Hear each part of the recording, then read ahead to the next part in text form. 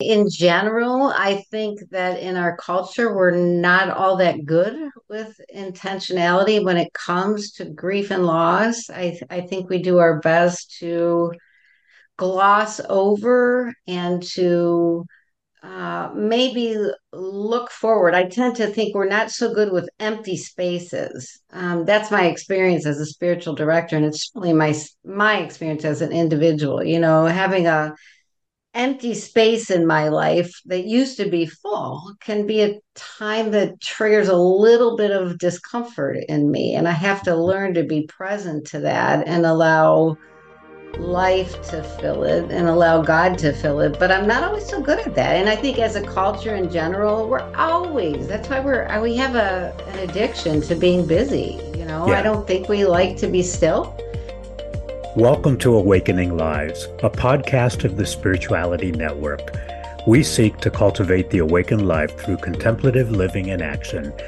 Joining me today is Annie Dalby. Annie, I first met you when you taught a workshop on grief when I was participating in the Well Streams program.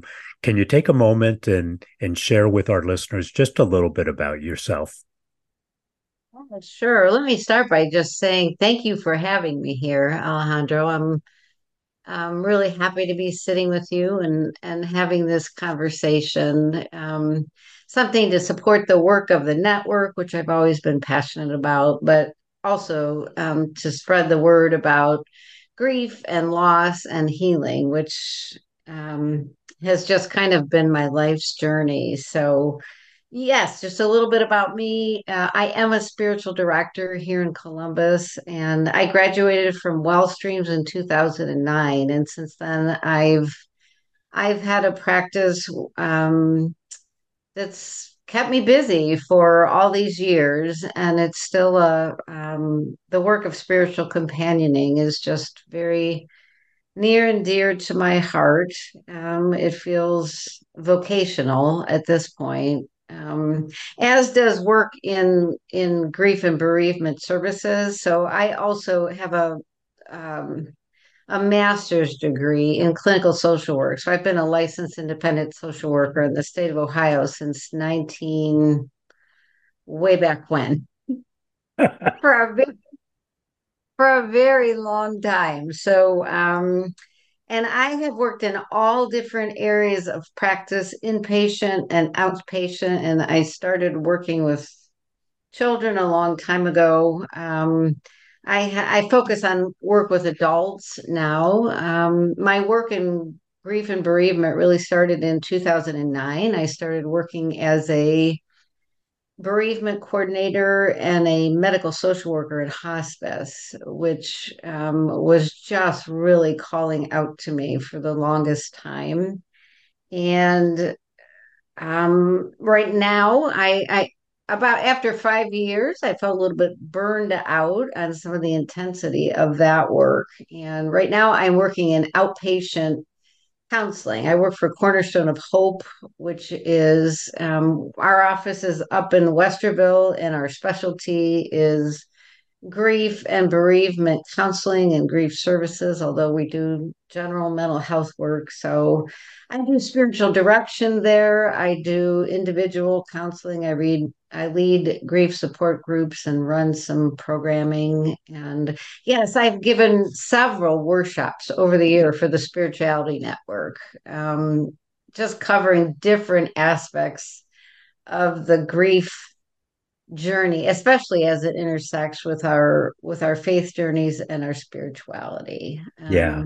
Yeah. So Well, yeah, wonderful. So I imagine that there's no shortage of work for you to do, both in terms of social work as well as as a spiritual director in the space of grief. So I'm delighted to have this conversation and see what I might learn from you and just explore this topic a little bit further. wonderful. Yeah, I think it's very relevant and very necessary. So Yeah. So why don't let's we just start there? Why is it important that we have a conversation about grief? well, you know what? I think for one thing, grief is a universal life experience. Whether one labels a loss as grief or not, we are all and we all will go through losses in our life. I think it's a common universal human life experience. I do feel that there are many, many different kinds of losses. So I'm not just, my work just doesn't just consist of working with people who may have lost a loved one. I mean, that's a bulk of my work, but I do a lot of work with people who are experiencing things that they wouldn't even call a loss, the Hmm. loss of a dream, the loss of a hope, the breakup of a marriage, um, kids leaving home, the empty nest brings feelings of loss. Loss of identity is a huge thing that I find myself dealing with in my work with individuals. And a lot of times, Alejandro, people come to see me and maybe they want to see me because they're having relationship difficulties or they're having problems with anger or it's job dissatisfaction. And usually all of those elements are some change is happening in their life. And change is a both and. It's both new beginnings and it's the loss of something that is Yes. passing. And I just think that's what I see over and over again.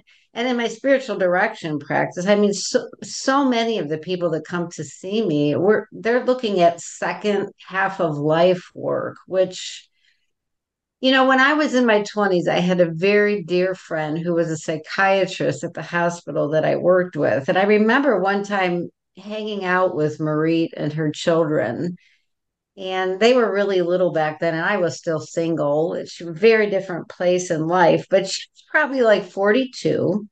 And I remember her one day she was so angry, and she said to me, Annie, he said, you know what? I spent the first 40 years of my life trying to build up a life. And now I find out the next 40 years are just going to be one loss after another, Mm. and it was so poignant and it was so striking to me when she said that her father had died maybe 6 months earlier, very unexpectedly.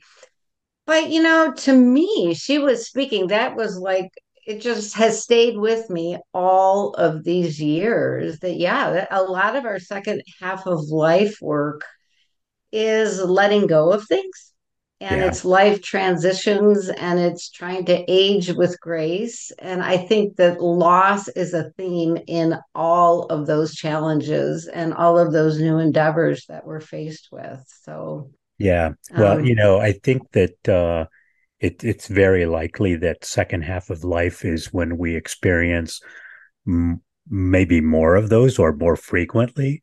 But I have a friend who liked to say that all change is loss and must be mourned.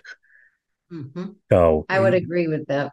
and life is about change. So Yes. we're going to experience change throughout our lives, and we Yep. have to be able to mark that transition from what was to what will be, and that does require some intentionality. Definitely. And in general, I think that in our culture, we're not all that good with intentionality when it comes to grief and loss. I think we do our best to gloss over and to maybe look forward. I tend to think we're not so good with empty spaces. That's my experience as a spiritual director, and it's really my experience as an individual. Having a empty space in my life that used to be full can be a time that triggers a little bit of discomfort in me. And I have to learn to be present to that and allow life to fill it and allow God to fill it. But I'm not always so good at that. And I think as a culture in general, that's why we have an addiction to being busy. I Yeah, don't think we like to be still. I don't think we like empty spaces. We're always on to the next new thing. And unfortunately, I think it just leads to this accrual of losses inside of us. And those were, to me, those losses and that grief that goes along with it ends up wearing different masks. And it might look like a broken marriage, or I'm leaving this job, or I'm not getting along with my kid, or I'm ending this friendship, or, I'm 70 years old and I think I better go out and buy a bright red Corvette. It's a lot of different faces that it wears, but underneath it all, I at least feel very in tune to this kind of, I don't even know how to put it, the emptiness that happens as we go through life and the things we have to let go of and the accrual of sadness in our hearts because we don't even talk about it. We don't talk about it. We don't own it. We don't share it. And I think it's a disservice to all of us. Yeah. Well, I'm intrigued by your comment about not being comfortable with empty spaces and trying to fill that up with things. It might be the red Corvette, or it might be a busier schedule. Perhaps we talk about things other than the things that we need to talk about. Are there other ways that you've noticed that people avoid dealing with grief? You- I I'm not sure I would say there are other ways. I think I think I see like when somebody is going through really major loss, unfortunately, I think it's a time when compulsions and addictions start to go into high gear. And I think it's a way to kind of fill that hole and to control anxiety and fear because we realize how fragile we are and how vulnerable we are. Mm, So I just have to be like, I have had clients, Alejandro, who become addicted to working out. All of a sudden they're like, I'm gonna start doing triathlons and I'm going to have all these different workouts every day of the week. And, certainly things like drinking and drug usage become an issue. In this day and age, people just can become caught in this cycle of like streaming services, watching, I don't know, 10 hours of television all at one time because what's going to happen next in this show? What's going to happen next? Or we're on our phones constantly. I think that is such a common thing. You and I certainly at our age, we remember what it's like to sit at a bus stop and just sit and wait and mm, do nothing else. yeah. You don't have a phone.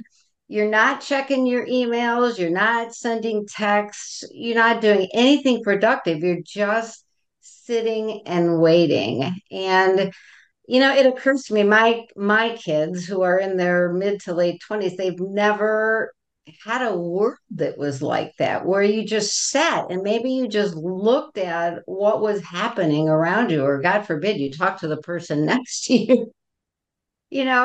We just bury ourselves in technological escapes, unfortunately. And I think those are some of the ways I see primarily that people try to get away from dealing with those feelings of loss, vulnerability, fragility, and mortality. That's a big one. Yeah. And I guess I'd never thought about it in terms of compulsions.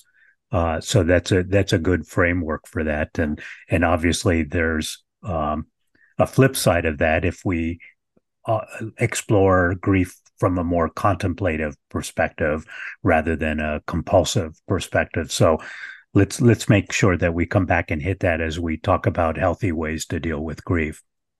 Sure.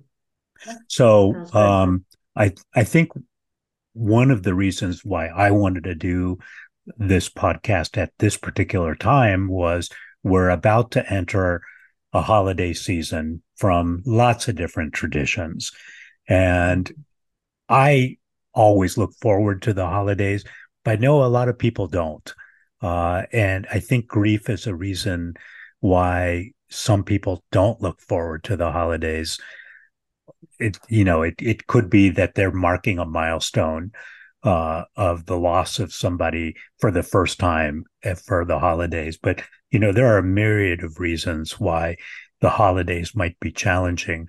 What are the things that you've noticed as the holidays approach and how people deal or don't deal with grief? Well, I know at Cornerstone of Hope, there are more people that want to come in to see us. There's an awareness goes up. Like even people that I was seeing earlier in the year, maybe I saw them for 4 or 5 months, and then they felt they were in a more balanced, stable place. I've noticed in the past month or so, I'm getting callbacks from people, and they're calling me up and they're saying, "Oh, the holidays are coming. I really need to come see you." And Alejandro, for one thing, I from so many different traditions and in so many different ways, the holidays are just this poignant time. And whether we're remembering family meals or special dishes or the stuffing that mom used to make for our Thanksgiving meal, or the way dad would sing a certain tune at mass on, Christmas Day, there is just such an emotional. I'm trying to find the right word. It's an increased awareness of the weightiness of what comes with the holidays. And there's also the religious aspects from many different religions, that just around this ending time of the year, that become very significant to people and symbolic in so many different ways and full of so many different memories from the time that we're children.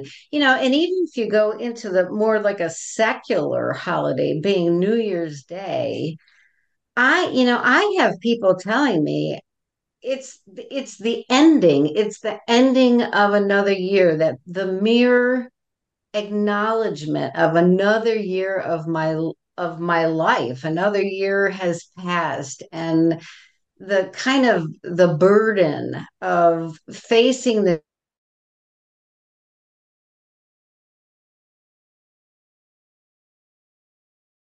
all the way through this new year, and plus there's, I think, the other thing that I notice, there is so much gaiety and joyfulness that's practically forced on us during the holiday season. Yep. So I think the person that is grieving, whether your loved one died in September and now you're coming into Thanksgiving and Christmas and New Year's, or whether they died a year ago or earlier in the year, you are still grieving. You have a broken heart, and you're going into the season where it's one party after another. Neighbors are gathering, families are gathering, there's office parties, there's New Year's Eve parties, and I think that that makes it all the more difficult for the individual who is going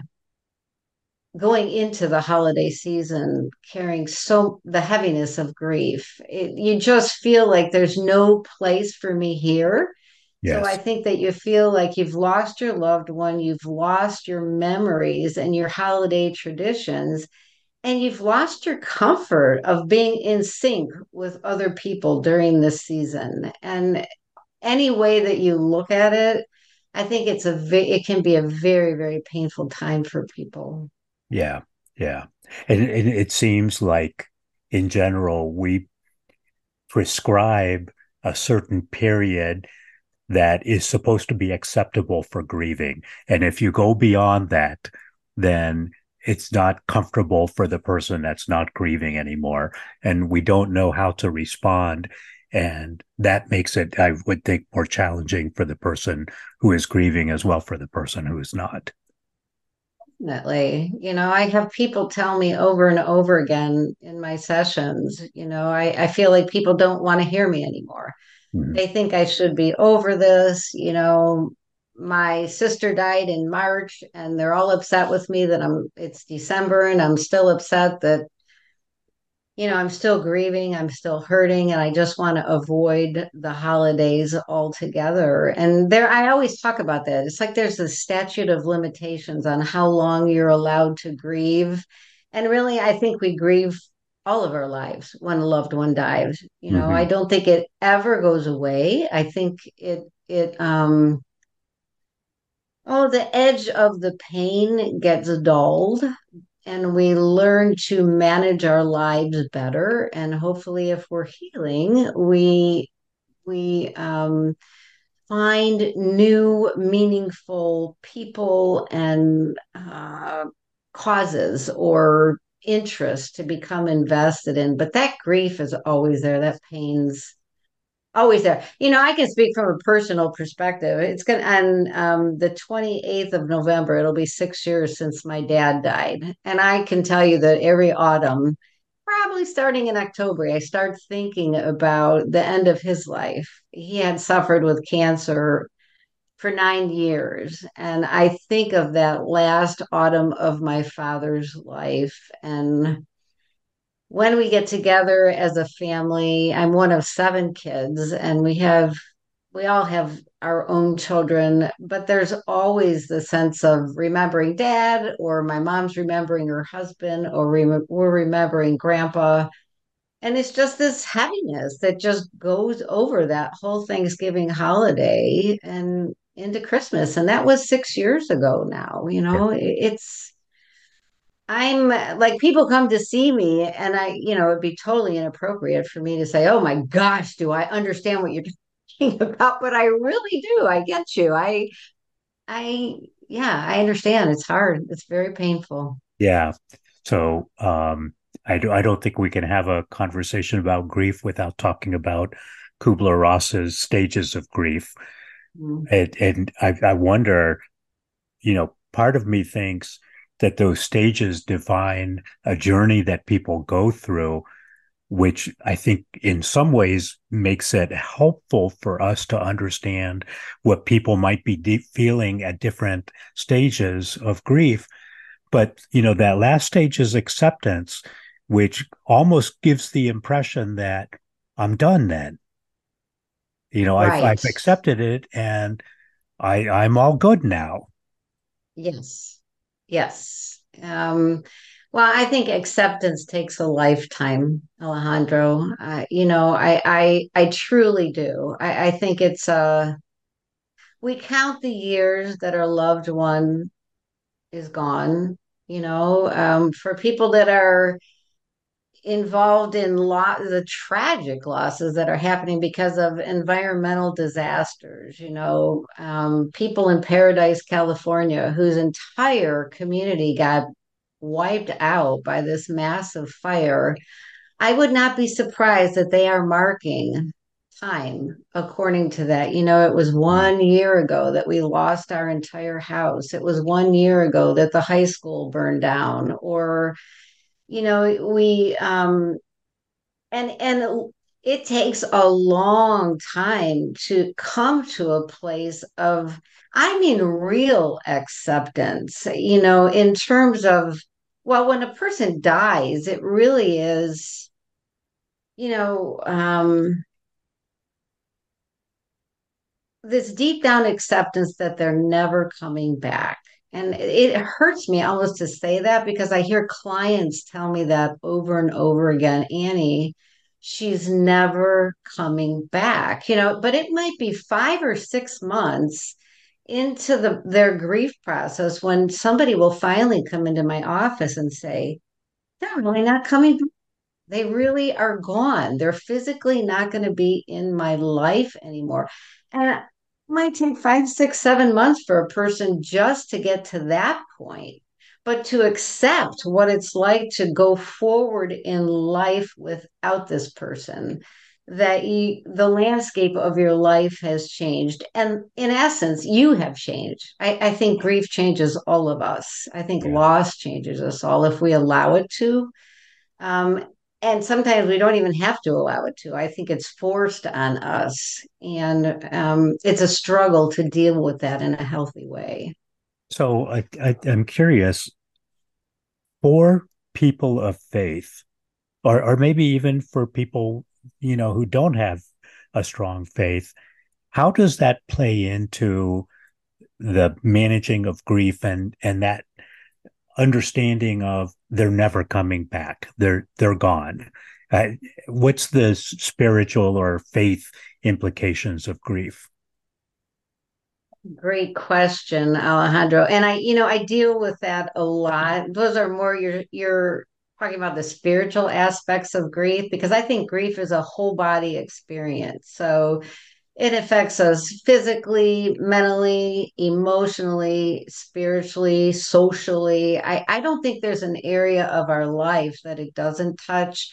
In my spiritual direction practice, I've had a lot of referrals over there, people that come to see me because they are in the throes of grief. And what they're noticing is that their loss experience is intersecting with their faith journey and with their spiritual journeys. It's very common for people to start having questions about, I can tell you myself, I am a woman of deep, deep faith. I was raised in the Catholic Church. Christianity is my homeland, it's my mother tongue, although I'm probably also kind of interfaith at this point, also very open to all different, the beauty of all religions and to their common truths. But, when my father died, I just remember this sense of going, what happened? Where did it go? Hmm. Poof. It's like all of a sudden he's gone. Where is he? So I went through this period where I was questioning my own beliefs about the afterlife, my own beliefs about the life of the spirit, the life of the soul. As Catholics, we would call it the community of saints. What happens to our loved ones when they are no longer with us? And that is a very common thing that I deal with. Many people come to see me because they start to question what kind of God they're believing in, especially if they've had some kind of traumatic loss. So, if somebody dies by suicide, if somebody dies by overdose, I've worked with people whose loved ones have been murdered, which is just a horrific thing for them to go through. And the question I have listened to over and over again is what kind of God would allow this in our world? And so that degree of loss and suffering and trauma, and really a shattered worldview and a shattered view of God, people start to question, who is this I believe in? What is sustaining me through all of this? So I see people, and I have for 20 years now, in a lot of spiritual crisis because of the loss that they're experiencing. And a lot of times, the beliefs that we have, for many people, they don't hold up under the magnifying glass of loss, especially if it's traumatic loss. But all loss on some level can really challenge our beliefs, and force us. Well, I'm not going to say force. We can be invited into a deeper journey with the divine, with the holy, with God, in all the names of God, whatever that might be for somebody. The experience of deep loss can really invite us into deeper intimacy in that relationship, but not everybody says yes to the invitation. Some people just reject, and I don't judge them for that. Yeah. You know, I know, people. Um, they're called each as unique individuals, and they have their own paths. I'm here to hold presence and to hold space and to listen and support, but that's usually the kinds of things that they're bringing me. Yeah. Yeah. So, I mean, those are probably the things that you would do anyway as a spiritual director. But like you mentioned, the magnifying glass of grief, I imagine it becomes even more intense in situations where you're processing grief with people and I can imagine it might, as a spiritual director, it might be somewhat unsettling for me to hear someone who had a very strong faith walk, who's questioning deeply that faith journey after loss. So that I would have to, I feel like I'd have to make a pretty big mental shift thinking about, all right, this is the person that I used to sit with. And now they're saying things that just don't resonate with my experience with that individual. Right. Well, I mean, and in those situations, it's inviting you as a spiritual director or me as a spiritual director into our own, it's an invitation for us to grow with this person and to still be present to them in all their, whether they're having a dark night of the soul or they're out in a desert somewhere or they're totally shut down to any of the faith that they once knew. It doesn't mean that they'll never come back, but oftentimes people come back in a new way or they make their way back in a new way. And, we're here to journey with them, to companion them in that process. Yeah. Yeah. So I often think about things that people say when people are grieving that are probably not really helpful. And maybe it's coming from our own discomfort with grief and trying to say what we think is the right thing, but not landing in the way that we intended. What are the kinds of things that people might share that would be not helpful, and what would be a better way that we could talk with someone who was in the throes of grief? Well, I think that is a loaded question. I have to tell you, in our support groups at Cornerstone, every single time I facilitate a 10-week group, there will be at least one session where the group members will go off on this whole topic of the things people say that aren't helpful to them or that make them very angry or make them not be heard. So, I mean, I could make a very long list of some of the statements that people, gosh, some of the things that for one thing, it really is, I don't even really understand. It's just, as human beings, we're fallible. So we say things without thinking. But I've had group members and individual clients who will just say, I want to scream when people tell me they were suffering, they're in a better place now, Mm. and to me, that is so diminishing of the tremendous pain and loss that our clients are experiencing. To me, it's like, I don't know, patting a little kid on the head and saying, there, let me put a band-aid on that, and that doesn't always work when the wound won't stop bleeding. And that's a lot of times where a person is in when they're grieving. They have this gaping wound that's just bleeding. And, they don't need a band-aid. They need somebody, well, they do need a band-aid, but it has to come with presence and with listening. So, to say something like they're in a better place, not helpful.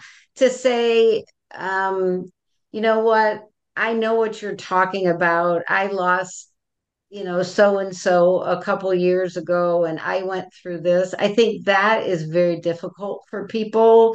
We're not so good, and I'm sure you know this as a spiritual director and having gone through well streams, in general our capacities to truly be present to someone and to listen with the intention of doing nothing but listening to them, not formulating our own answer, not thinking about what we're going to say to them, just listening. There's a paucity of that ability in our entire culture. And so, especially when we're uncomfortable, we interrupt people, we cut them off, or we start. We do this thing where we start talking about ourselves. Oh yeah, I get that. I don't know. I lost my business 5 years ago. And so I think I understand something about grief and loss. Well, yes, you do, but it's from your perspective, Mhm. not the perspective of this dad whose 5-year old son just died. Yeah. So I think what happens is that penchant we have to talk about our own experiences instead of to simply hold space with someone.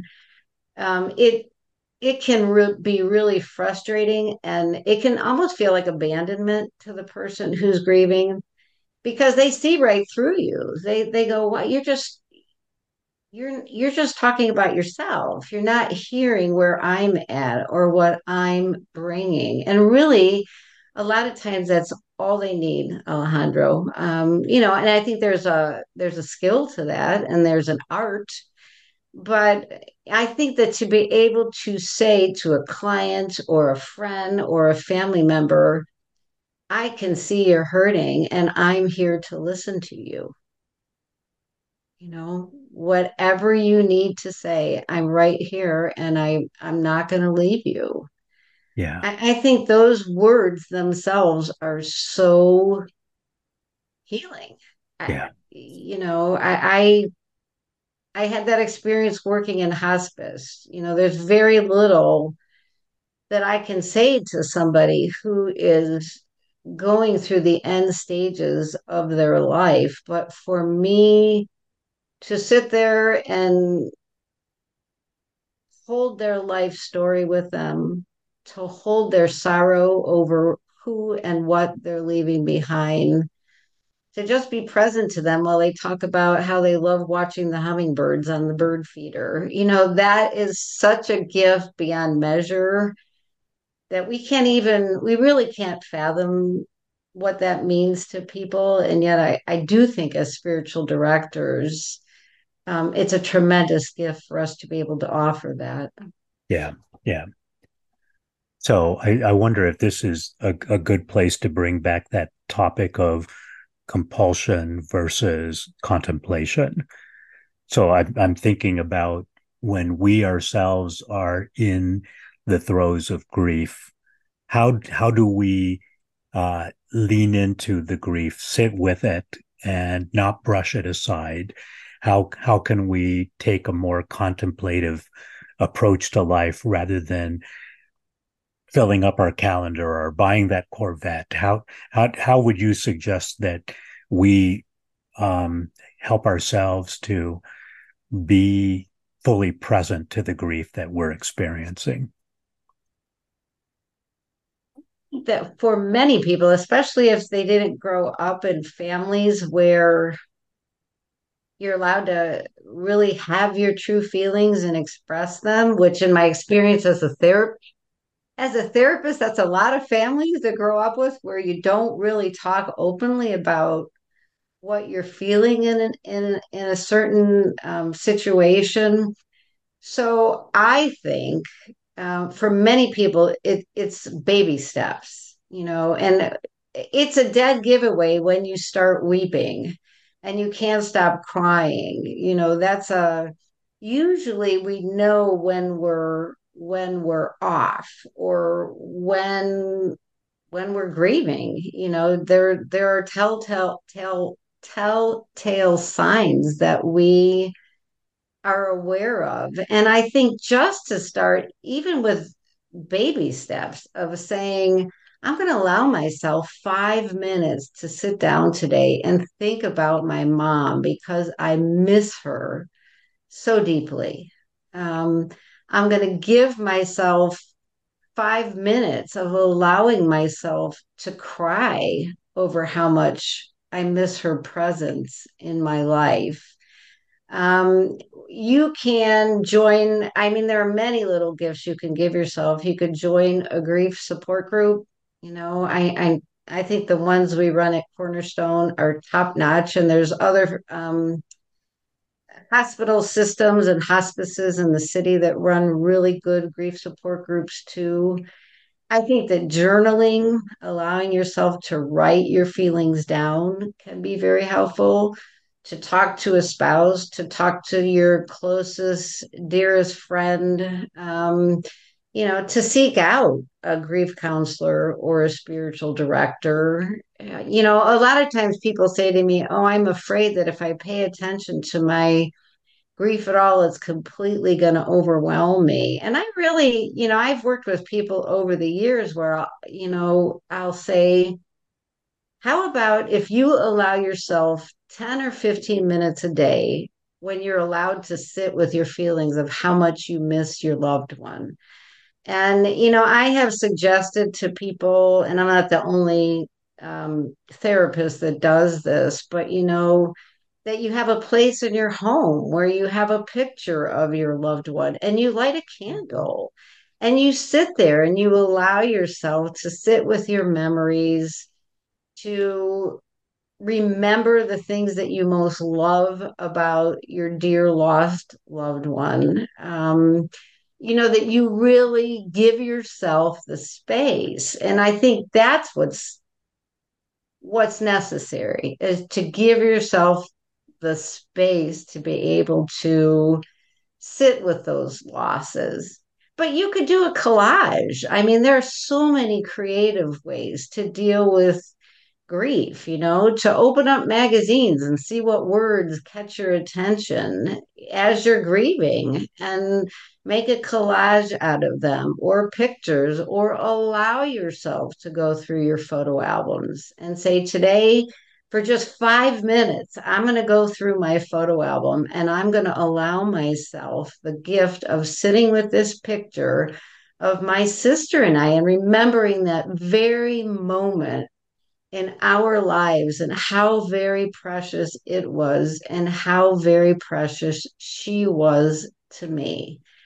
And if weeping starts to happen, that you are self compassionate enough that you allow it. I think that's something we are sorely lacking when it comes to dealing with grief, and we're lacking in it as a culture. We give ourselves 3 days bereavement leave, and then you're supposed to go back to the office and you're supposed to be just fine to go do your full-time job. And to me, as a clinician, it's absolutely ridiculous. I think there needs to be space and time for our feelings to flow, our thoughts to flow, for us to relive our memories, for us to remember the things we loved about a loved one, or a job, or a home that we were forced to leave, whatever your loss might be, that you remember the good things and that you mourn all that's been lost. I just, I think it's so important to mental health and to spiritual growth. I mean, it's what I do. It's why I do what I do, which I've decided after all these years, it really is a vocation for me. And I just see great healing and meaning in life come from being able to sit with our issues of our losses, because everyone's loss story is also a healing story. It's a both and. As you tell Yeah. your loss story, you're working your way towards healing. You are, every yes is a no, every no is a yes, every ending is a beginning. It's all two sides of the same coin, and it's life and death happen in the very same moment. And saying yes to your grief also means saying yes to what comes next, to the possibilities and to the wonderful things that could still happen in life. That's beautiful. This has been so rich, Annie. I so appreciate your thoughts. You've given me so many good things to think about. Do you have any other words of wisdom that you'd like to offer before we bring our time to a close? Not really, because Alejandro, I think that I try to keep a beginner's mind with all of this stuff, no matter how many years I've been doing it. There's always a client that comes into my office inevitably every day that teaches me something new. And I just hope that what we're talking about, what's being put out there, can be helpful to somebody somewhere along the way. And that more than anything, that they don't feel so alone, that they know that there are those of us who are praying for them, who truly care about their grief journeys and are here to sit with them and to listen so that they don't feel that horrible pain and isolation of grief. Beautiful. Thank you. Annie, Yeah, thank you're you so much. welcome. And for our You are listeners, welcome. yeah, for our listeners, thank you for joining us today for Awakening Lives. This is one more way the Spirituality Network connects people with resources for spiritual growth and depth, regardless of faith tradition, through education and training, spiritual direction for individuals and groups, and community programs and events. Ecumenical and interfaith, the Spirituality Network honors diversity and does not proselytize. If you wish to know more about our programming, please visit us at spiritualitynetwork.org, where you'll find information about events such as the January 20 workshop that Annie is going to lead on sitting with grief.